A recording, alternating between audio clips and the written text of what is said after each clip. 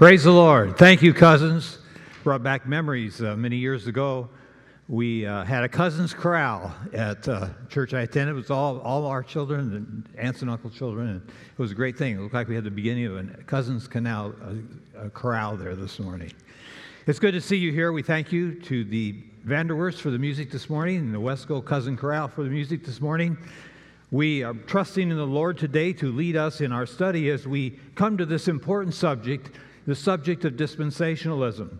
I want to say to you right off the beginning that the determination of whether you are a dispensationalist or not is not based on the instruction I'm going to give you from the Word of God today. It's based on what your hermeneutics is. Do you remember last week's message? You remember that big word, hermeneutics? Hermeneutics is the science and art of interpreting the Scriptures. And we said there are 4 basic characteristics in hermeneutics that must be followed as we interpret the Bible. I wonder if you remember any of them. Who would remember the first? Literal, good. The second? Pardon? I can't quite hear you. You need to be consistent. That's not one of these 4 points, right? Literal, historical, grammatical, cultural, okay? In this order, remember them. Literal, grammatical, historical, cultural.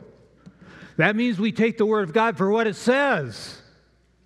It was interesting to me, and I've never checked this out personally, but my teachers in seminary told me this. They said the only people, the one convincing group of people who believe that the Bible should be literally interpreted are the liberals who don't believe in the Bible. In other words, the people that say, I don't believe that any of this is true, say, if it were true, it is understood that it would have been interpreted literally. And so as we open our Bibles this morning, we keep in mind that we are seeking to understand the Word of God from a literal, grammatical, historical, cultural perspective. Now, having said that, we want to talk about the dispensations in Scripture as seen through the major covenants of the Bible. And I want to emphasize that we have to have the right hermeneutic, but then with that hermeneutic, I want to open the Bible and see what it has to say to us. Just as a working definition of dispensationalism, we would say this: the dispensations are the periods of time following each of the major covenants of the Bible in which men were to live before God in accordance with what God commanded in the covenants. In other words, the covenants, the 7 great covenants of the Bible, defined in each segment of time how men were to interact and act with regard to God in their lives. I want you to notice in this definition that I've given to you, especially the last word covenants. I didn't say covenant, I said covenants. Some people have simplified the thinking of dispensationalism to say that every dispensation is distinct and separate from every other dispensation. But that's not true completely. Because some, for example, the Edenic covenant, some of the stipulations, one in particular of the Edenic covenant, carries all the way through time, all the way through all the rest of the dispensations. And then on the other hand, some of the characteristics, particularly the covenant of law, the law dispensation, God tells us that when the law was over, and we entered into the grace of the Lord Jesus Christ. So as we look at some of these, it's not just how a person lived based on the covenant that was most recent before his time. It was based on the accumulation of the different things God had instructed over the years. Now, having said that, we want to look at an overview of the great covenants of the Bible. People got confused. I really appreciated you having a good spirit last week as they gave you that little quiz and being willing to share with me a little bit about how it came out for you. But I found out one consistent error people made is that they forgot about the Edenic covenant and they went right into the Adamic covenant. I guess when you think of the beginning of the Bible, you think of Adam and Eve. Well, think of the Garden of Eden. Actually, Adam was created before the Garden of Eden was. And God created man, but he put him into a special place that he had prepared for him into the Garden of Eden. So when you think of the covenants of the Bible, think first of the Garden of Eden, the place where God put Adam. When he put him there, he gave him some instructions. And those instructions told him how he was to act and what he was to do, and one thing he was not supposed to do. And so that was the Edenic covenant. Now we're just doing an overview here. We're going to come back to these in some detail a little later on. So after the Edenic covenant, which is the instructions that God gave to man in the Garden of Eden, there comes the Adamic covenant in Genesis chapter 3. By the way, you should be able to name all of these covenants in order, just like we did the hermeneutic just now, and the chapter of the Bible they're found in. If you're really knowledgeable about your Bible, you should be able to name these covenants and where they're found in the Bible. The Adamic covenant was, in fact, not so much a covenant as it was a curse. It was a curse that God put on mankind because of his sin. Actually, the curse on the creation over which man had dominion because of his sin.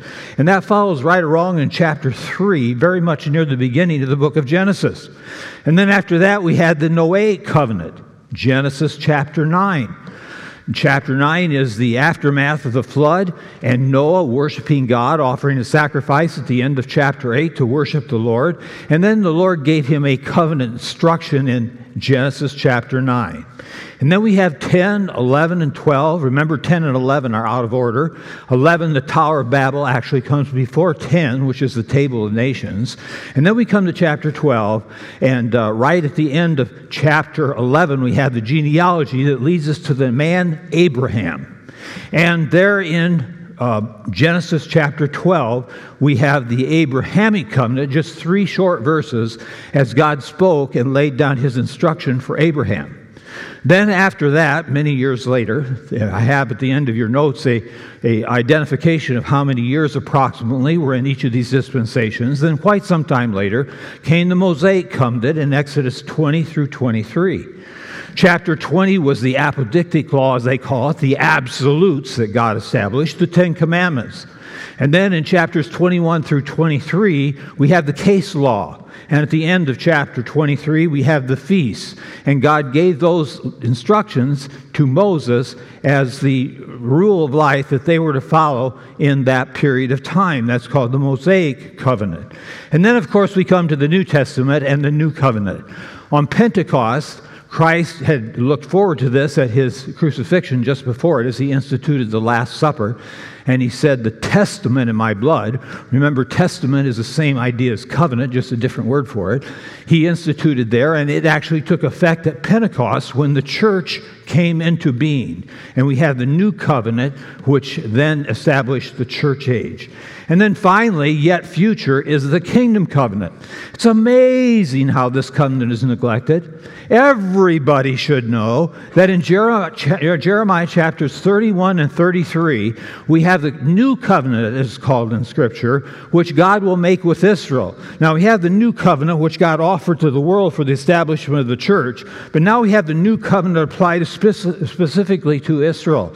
And they're very closely related, and yet they're distinct in terms of who they're directed toward. So we have the new kingdom covenant, or new covenant as the Scriptures call, and we'll talk more about that later.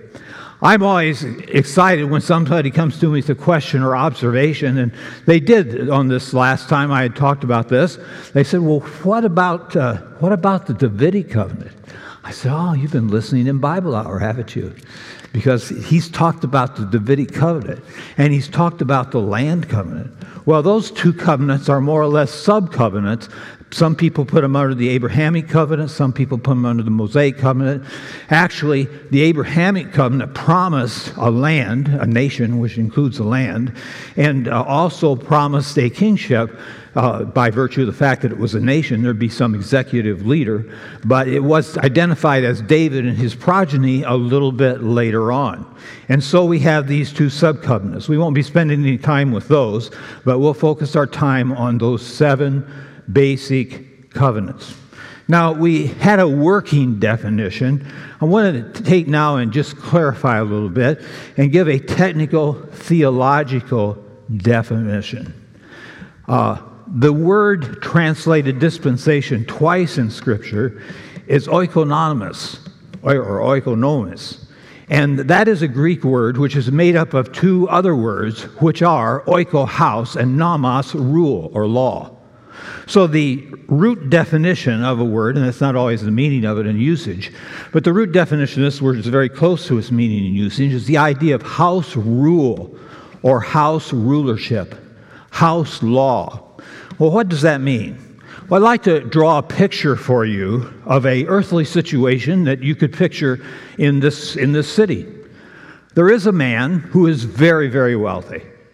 And this man wishes to have a home that he can share with others, but he doesn't have the time and he doesn't want to put all the personal attention to it. So this householder hires a steward, a man who will act in his place to carry out the organization and administration of this very large, nice home. That will see that the meals are served, that will see that the beds are made, to see that the people are taken care of, and just be an intermediary between him and his house. And so he becomes an administrator of that house, a steward. So we have in this picture here, we have an owner who is the master. Then we have a house, which is what he rules over. And then he delegates that care to a steward. And that's the idea of dispensation. To look at it more clearly, let's just look at the word as it's used in different places. It's used as the word, it's translated in the New Testament dispensation twice, and once it's translated stewardship. So it's the idea of a dispensation or a stewardship, a assigned responsibility by a master for someone to care for his possessions. Now, as we look at this, we find that, of course, the master, the Lord of the house, is God himself. God himself is the ruler of this house. And in Hebrews chapter 3, verse 4, it says this, "For every house is builded by some man, but he that built all things is God." So just as this wealthy person owned this house, God is the creator and thereby owns everything in the world. The world is the house. The Lord is the ruler. Genesis 14:19, "And he blessed him and said, Blessed be Abram of the Most High God, possessor of heaven and earth." And so again, God in that verse is the possessor of heaven and earth. Now we look secondly at the house. Well, the house is the world and everything in it. In Psalm 24, verse 1, it says, "The earth is the Lord's, and the fullness thereof, the world, and they that dwell therein." Everything on the earth, people, locations, globe, all belong to the Lord. And that is the house. It is the world which he created. And then we have the steward, which is mankind. We're called upon to be stewards. 1 Peter 4:10 says, "As every man hath received the gift," whatever your gifts are, that's associated with where you minister, "even so minister the same one to another as good stewards of the manifold grace of God. Let a man so account of us as of the ministers of Christ and stewards of the mysteries of God. More is required in stewardship that a man be found faithful." And so we have our Lord, who is the master, the house which is all creation, and the stewards that he has appointed over the house, and that's us. And in different periods of time, he's given us different instructions as to how we're to administer the house that he's putting us in charge of. And that's what the covenants are. The covenants are the instructions that God gives for us or for the individuals in that time who were living in that time. But we need to realize that God at times changed living conditions on earth, and often man's focus in life, guidelines for living and worship, as that man served God from dispensation to dispensation. Things changed.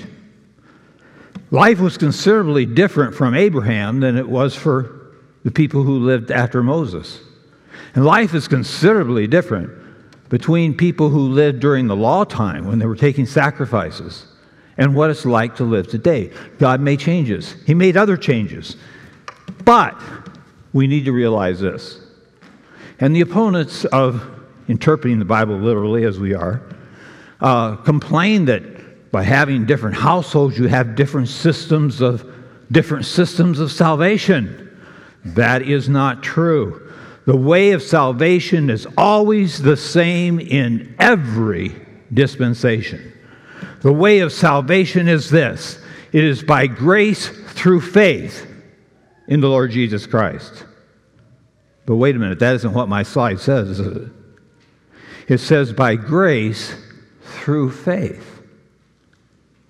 You know, in the age in which we live, rightfully so, we have emphasized the importance of the Lord Jesus Christ. And hopefully every one of your children learned the verse, Acts 4:12, in their upbringing, and perhaps, hopefully you too, that says, "Neither is there salvation in any other, for there is none other name under heaven given among men whereby we must be saved." That name is so important. We are saved by grace through faith in Jesus Christ. 100% true. But people in Abraham's day and Moses' day, if you would have said Jesus Christ to them, they wouldn't have had a clue what you're talking about. They did not have the revelation and understanding that has now been made available to us and that God expects us to practice. Well, what was their rule? By men believing or trusting in the revelation God had given to them. That was the means of salvation. Now keep in mind that revelation included an idea that someday there had to be some kind of an intermediary. As early as Genesis 3:15, God told them there would be a seed of a woman. And in other texts throughout the Old Testament, there was the idea of a substitution with a sacrifice. The idea of Christ was there. But the name of Christ and the understanding of the cross and Christ and all of that, they had not heard before. The way they were saved, the way they became believers, is by trusting and believing the revelation that God had given to them. Now let's take some examples just to understand how that's true. Here is Adam. It says in Genesis 3:21, "Unto Adam also and to his wife did the Lord God make coats of skin and clothe them."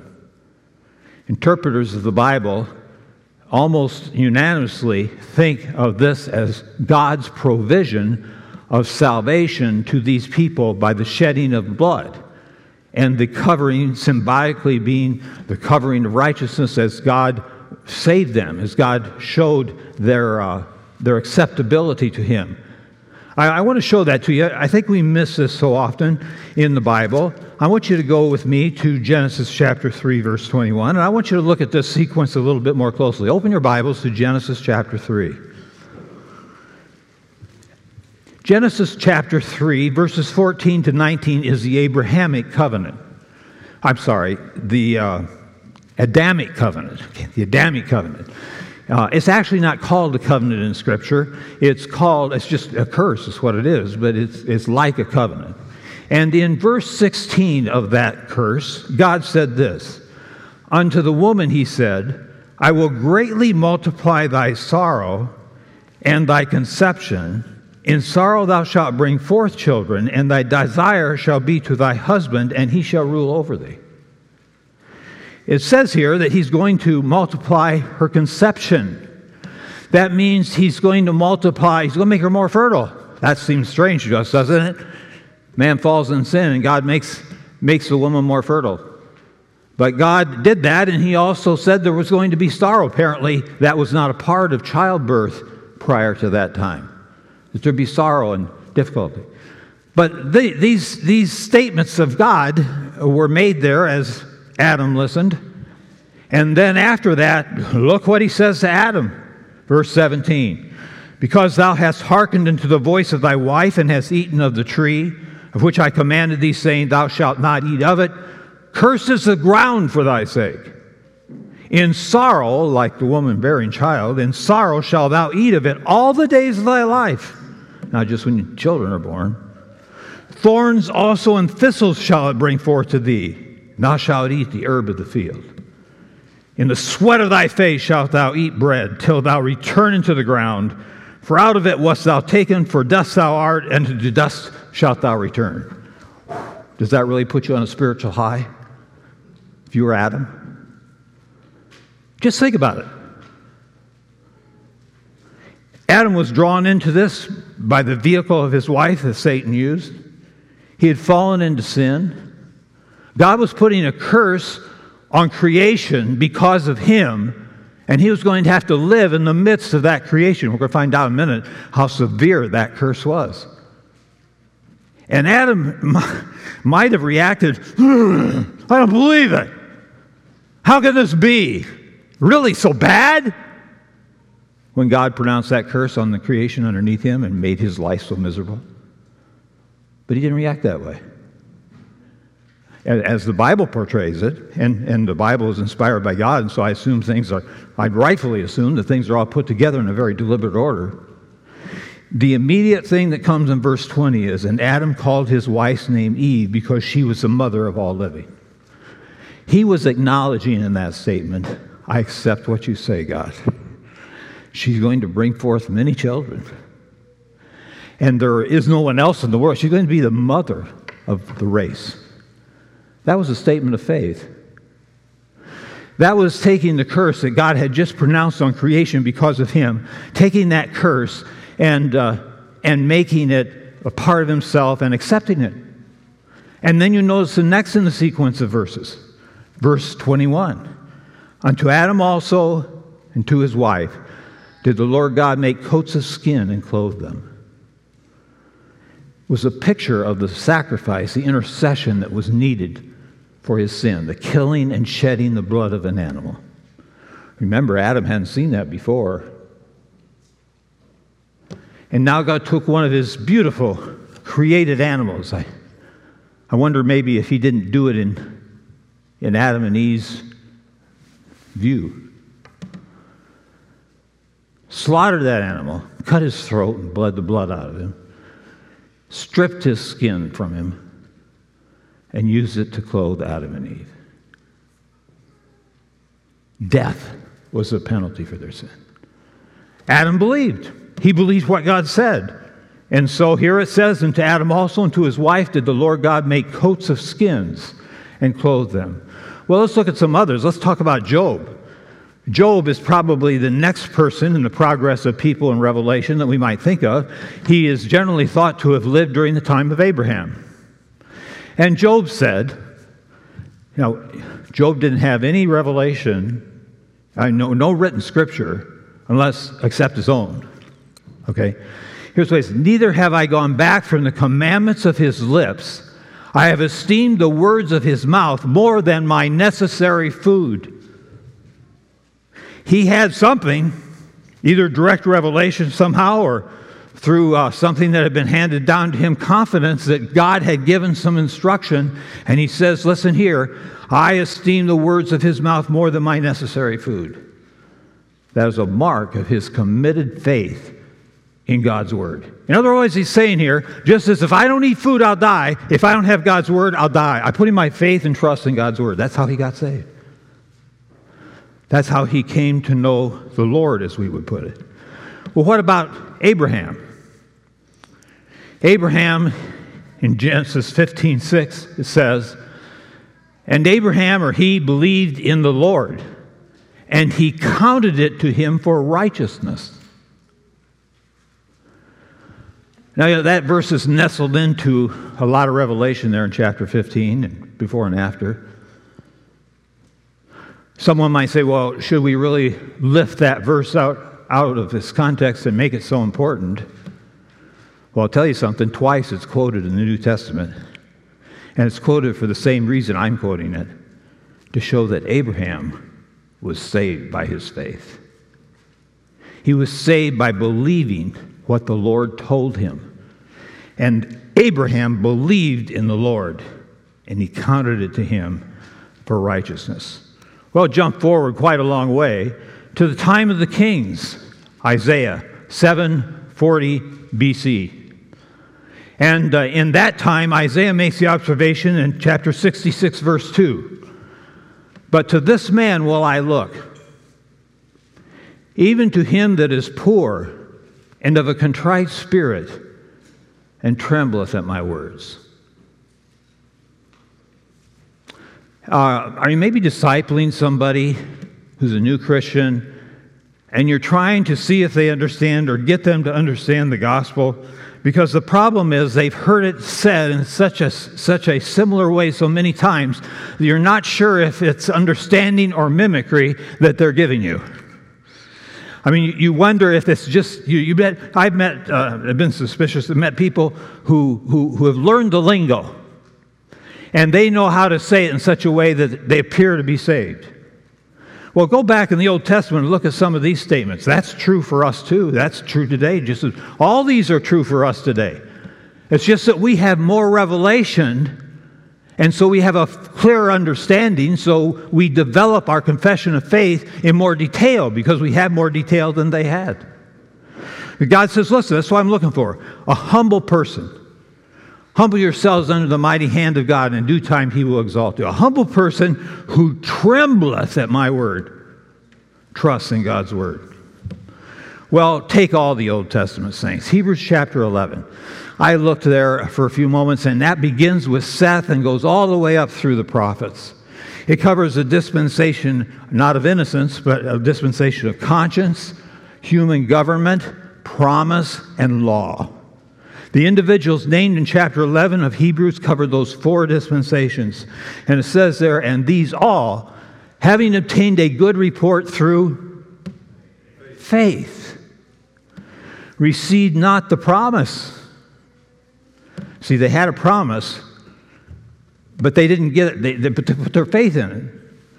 God having provided some better thing for us, that they without us should not be made perfect. In other words, they were saved way back then through faith, and the many great things they did, which are recorded in Hebrews chapter 11, were because of their faith. But they didn't know what you now know. You know that their faith in what God said ultimately was faith in Jesus Christ.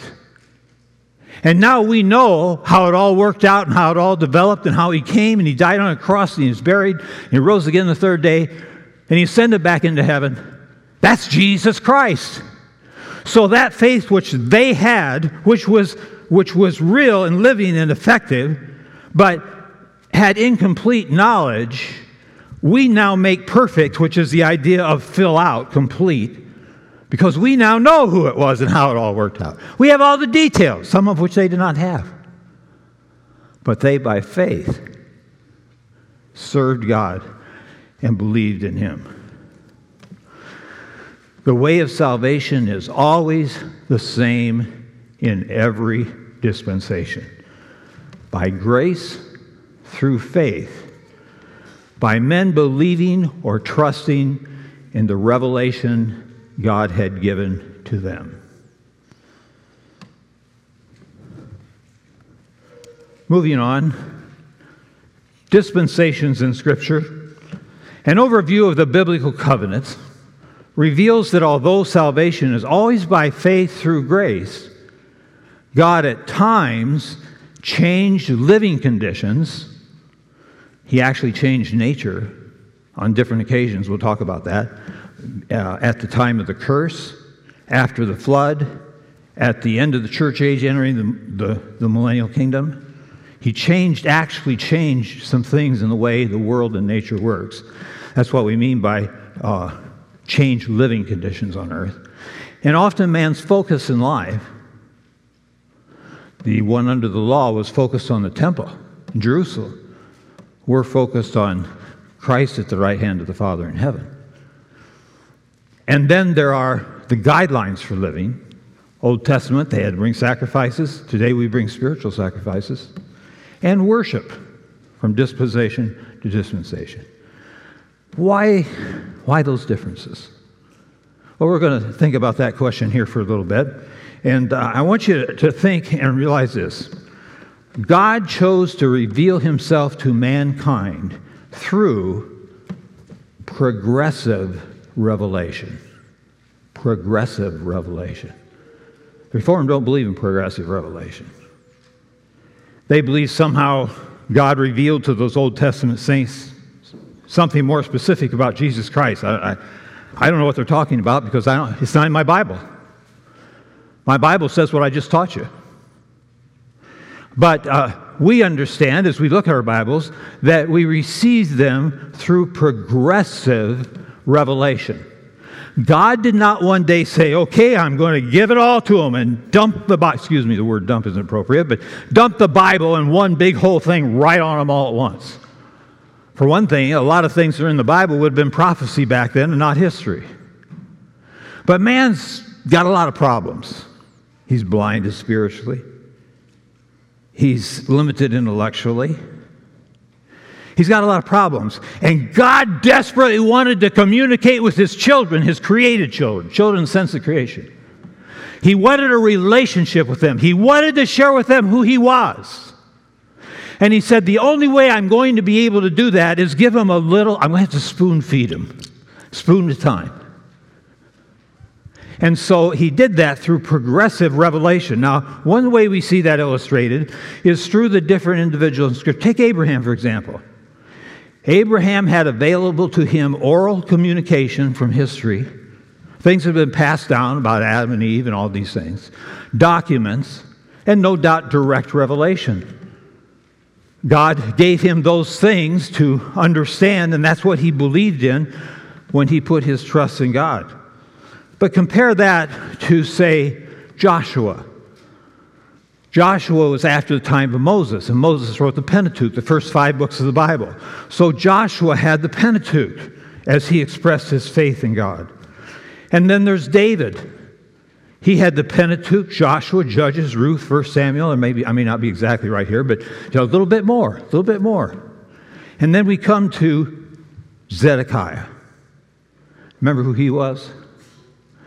He was the last reigning king of Judah before the Babylonians came in and destroyed it in 586 BC. And look what he had. All the way through 1 Kings. Obadiah, Joel, Jonah, Amos, Hosea, Isaiah, Micah, Nahum, Zephaniah, and Habakkuk. He had quite a bit of revelation at his disposal. Well, now we look at Paul. Paul had the whole Old Testament. The whole Old Testament. And as he was ministering, he started seeing letters from his other apostles that were being circulated in the church that would eventually become a part of the New Testament canon. And then he had his own writings, which God revealed to him and which were developed through inspiration and became a part of Scripture. So he had all the Old Testament and a certain amount of the New Testament that was being developed at the time he lived. But even after he died, there was still more to come. What was left? What was left? Revelation, 1st, 2nd, 3rd John. And who would write those? The Apostle John, around 95 AD. The entire Bible, less his books he received, and he added his books. So at the end of his life in 95 AD, the Bible had been completely written, but the canon hadn't been completely put together until a little bit later than that. So the church had what? The church, in fact, had the entire Bible. Now compare that to Job. It's mind-blowing. Compare that to Abraham. Compare that to Moses. Compare that to Paul. Paul didn't know that the kingdom was going to be 1,000 years. It wasn't revealed until John wrote in 95 AD. Before that, he knew there was going to be a kingdom because Isaiah and all the prophets talked about a kingdom, but he didn't know it would be 1,000. He wasn't a premillennialist because he didn't know it was going to be a millennium long until John wrote Revelation chapter 20 and 6 times said it would be 1,000 years. Progress of revelation. But you see, today, Revelation has progressed to the point where we have the whole Bible. But with that Bible, we have a history of God's interaction with men that developed over the years. And with that history and with the way things are in the time in which we live, He has given us the whole Bible that we might be able to understand in these approaching latter days exactly what God is doing. You know, it's such a privilege to live now. It's such a privilege to have the whole Bible. It's a responsibility. It's a privilege, but it's a responsibility. Now, I want you to notice this too, that even within the text, God reveals himself in bite-sized pieces. In other words, you just take the book of the Pentateuch, or Genesis. In that book, God doesn't just dump everything out in one chapter. He reveals himself over the course of the whole book. And in Genesis in particular, he reveals himself through what? His names. His names. We have a song we sing in our songbook called The Names of God. Brother Giggerick is a real blessing to our church and in his ministry here. He wrote, I think you put the words and music together, didn't you, brother? Or was it music? The text is from the Scripture, and he did the music to set it to music. We have to sing that sometime soon. But those names are from the book of Genesis. And each time God gave him a name, it had a different kind of meaning. And by the time you got to the end of Genesis, you had this collection of names who gave you a pretty good idea of who God was. That's progressive revelation. God revealed himself in bite-sized pieces. The names of God revealed sequentially in Genesis. And then we have the progressive nature of dispensations. As you're meditating, the Word of God never wears out. You know, you think you got your sermon prepared, and you meditate it through it one more time, bang, there's something new you saw you didn't see last time. And so it never ends. I mean, every time you go through it again, you see something different. And that's amazing. It's such a deep treasure. And the dispensations are one of those insights that I happened to. I said, you know, the law dispensation, based on the Mosaic law code, is quite different than the Edenic statements of God to Adam. God told Adam, there's just this one thing you're not to do. Compare that to the law, chapter 20 to 23 of Exodus. Wow. Maybe I should have learned not to ask for everything. It gets more and more complex. Why? Because revelation is progressing. God gives more, he expects more. He gives more and he expects more. You know what we got? Everything! What do you think he expects? Wow. We have the entire Bible. We have all of the dispensations. Have in the sense of have them laid out before us in the Scripture. We made this point before, but it never wears out. Look at the screen, please. Look at the screen. Woe unto thee, Chorazin. Woe unto thee, Bethsaida. For if the mighty works which were done in you had been done in Tyre and Sidon, they would have repented long ago in sackcloth and ashes.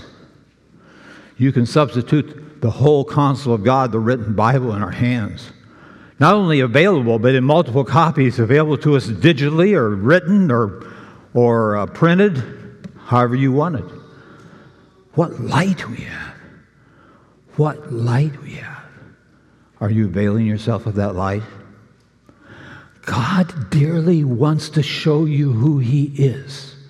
God dearly wants to show you how you can spend eternity with him. God dearly wants to show you how to live in a wicked, sinful world and be separated from it.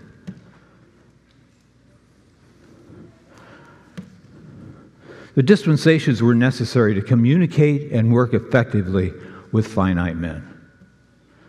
He had to introduce things bite-sized, spoon-feed, because that's the only way he could communicate the greatness of our Lord and of his plan for our lives.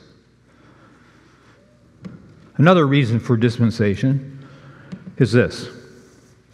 The similarities and differences seen in the various dispensations together demonstrate the necessity of Christ's sacrifice for the redemption of men. Neither is there any other name under heaven given among men whereby we must be saved. Believe that? Oh, don't you think maybe social reform? I mean, look, the election's coming up. Get out there and, you should get out there and vote, by the way. I'm not preaching against voting, don't get me wrong. But is there an ultimate solution there? No. If we would just do what we think is right and get everybody to do what they think is right, would that be a solution? No. Well, we're going to see when we get a little further along. We're not going to make it today. We're going to see how the dispensations eliminate a lot of these alternatives that people are claiming are their way or their ticket to heaven today. But we'll save that for later. Right now, we want to think about how the dispensations relate to one another. Consider how the similarity and the differences fit together. You might recognize these three guys. And if you, I've completely reorganized this sermon. I've never given a sermon twice the same way. I'm not possibly capable of doing that, even if I wanted to, but I didn't even try to this time. But I did take this from a previous sermon. If you know anything about these guys and when they were born, you might figure out what year I did it in. But anyway, here's Joel, 10 years, Lawrence, 15 years, and Timothy, 20 years old. Now, I've identified them by their age, but I don't want you to think of it in terms of age. I'm trying to help you conceive this thought. At a certain age, there's a certain maturity level. And a certain amount of information can be grasped and digested.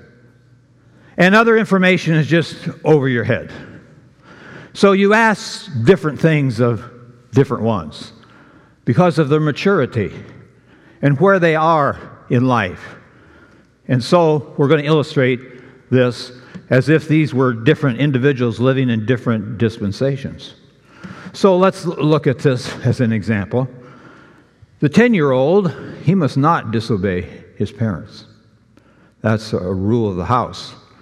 He must not disobey his parents if he's 15 years old.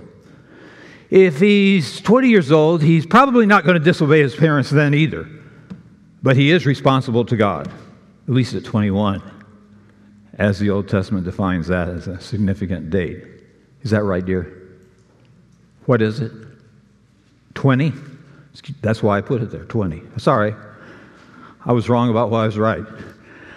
When the Bible talks in the Old Testament about a person being accountable at 20 years old, so that's why that's that way. Not that he should disobey his parents, but he should be focusing on God as his own personal guide. The young one must honor and respect his parents. The 15-year-old must honor and respect his parents. And the 20-year-old and the 60 and the 80-year-old must honor and respect his parents. He must not lie, steal, do any such things. Neither should the 15-year-old, neither should the 20-year-old. These are things we teach our children from this high to this high. You don't steal. You don't lie. I tell my children, if you lie about something you did wrong, you're going to get disciplined twice because you did it wrong and then you lied about it. Lie is a serious sin. You as a pastor or a counselor or a parent or anything, try to work with an individual and help them get through a crisis in their life where they've done something wrong and they need to turn. If they lie, you'll have a hard time getting anywhere with them. Lying is a serious matter. That's not the sermon today. He may stay up until 8 o'clock if he's a 10-year-old. Oh, the 15-year-old, maybe 9:30. And he varies his bedtime from time to time, although he doesn't disturb his other children who are in bed. That's for sure. Now, don't go home and tell your mom, see what the preacher said, I can stay up this late. That's up to mom and dad. This is an illustration, not the law. Okay, he has expected chores, and he earns some money. He has more expected chores in a cottage industry. For the life of me, I can't remember what his cottage industry was. He must have had one then. And then it says he is expected to earn income and to support himself. He has some homework rules. He has more homework and responsibility to complete it. He has no more homework. He may or may not, but in this case, he's no longer in school. Timothy went back to school. He went back to school, as it turns out. But I didn't know that when I put the slide together back then. And so, you see, there's differences and there's likenesses. There's things that conceptually can be understood by all of them, and there are other things that are based on their maturity. He does not have the privilege of driving a car. He does not have the privilege of driving a car even as a 15-year-old. But as a 20-year-old, he has both the privilege and responsibility of driving a car. He's got more privileges, but he's got more responsibility, not because of his age, but because of his maturity level that we're illustrating through age here. Okay, now let's look at these individuals. Noah, King David, Apostle Paul. Just for a moment, think about these individuals. Now remember, we're not talking about age. We just use that to talk about maturity. These are all mature men. But the world of Noah is sure different than King David. Just think about what everyday life was like for Noah. Think about what everyday life was like for David and then for Paul. Quite different. Quite different. But as we examine him, we see that he had the privilege and responsibility to believe what God had said. He had the privilege and responsibility to believe what God had said, but he knew a lot more about what God said than Abraham did, or than Noah did. And then we have the Apostle Paul. He had the privilege and responsibility to believe what God had said, and he had the whole Old Testament and even more. As you look at this, and you think of your spiritual life, I mean, we most identify with the Apostle Paul, don't you think? We most identify with the Apostle Paul. But think back what life was like for Noah. Quite different. When Noah prayed to God, he didn't have all this information we have today. But yet he could have faith and trust in what he did have. What he did have. He had the privilege of walking with God. David had the privilege of walking with God. And also Paul. But think of the Bible that each one had. And how much different their walk might be by knowing what we know as opposed to knowing what Noah might have known. He had the responsibility of obeying God. So did King David. So did Apostle Paul. Murderer is put to death at the time of Noah. Before that, it was not so true. Still true in the time of David. Still true in the time of the Apostle Paul. Animals were sacrificed to God. Abraham's, when he got off the ark, he sacrificed an animal right away to recognize the need of an intermediate in his gratefulness. King David had a temple set up that sacrificed hundreds, if not millions, of animals. Not a temple, but a tabernacle, which became a temple. But the Apostle Paul, animal sacrifice was fulfilled in Christ's death. During the church age, he offered no sacrifice, but the sacrifice of praise and the spiritual sacrifices the Scriptures talk about. God did not tell him, Noah, to keep the Sabbath or circumcise male children. God told David to keep the Sabbath and to circumcise his male children. God did not tell Paul to keep the Sabbath or circumcise male children. Why all these differences?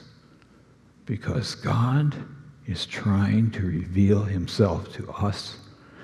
And because God is trying to show us, we're going to see it come together next week or the week after, probably next week, maybe the week after, how there's no way to God but through Christ. Okay?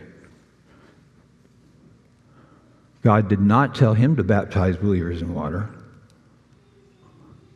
God did not tell David to baptize believers in water, although there were a lot of immersions that Jews practiced.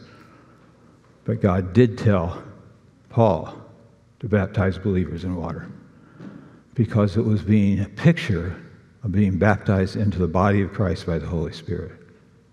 And it was a picture of the death, burial, and resurrection of Jesus Christ. All the things that developed since these other two in the story here. Similarities and differences fit together in God's great plan of salvation. Now, next week, we're going to start looking at the covenants, one by one. we're going to actually turn in our Bibles and read the covenant the way God gave it to Adam, to descendants, Seth and his on each one. We're going to read exactly what God told them. And we're going to look at those covenants and see how God was trying desperately to communicate to men who he was and how they could know him. As he, spoon by spoon, fed each one his word through the covenants and the lifestyles that followed. I'd like you to bow your head and close your eyes for a moment. Think about this. Think about Noah, David, even Paul. Can you imagine how thrilled they would have been to have had the whole Bible that you have? And yet, do you realize how much of it would be prophecy and not yet fulfilled substantially in history? Oh, what a privilege. What a privilege to have the Word of God. What is God convicting you about from His Word? Something you need to believe and accept? Something in your life you need to reject and repent of? Something you're doing that you're doing well, and God wants to encourage you to continue to do it. Identify something specific. Just in a moment, as we have a moment of silence, try to identify something specific that God is trying to tell you through His Word today. He has given you both the privilege and along with it the responsibility of mastering His Word.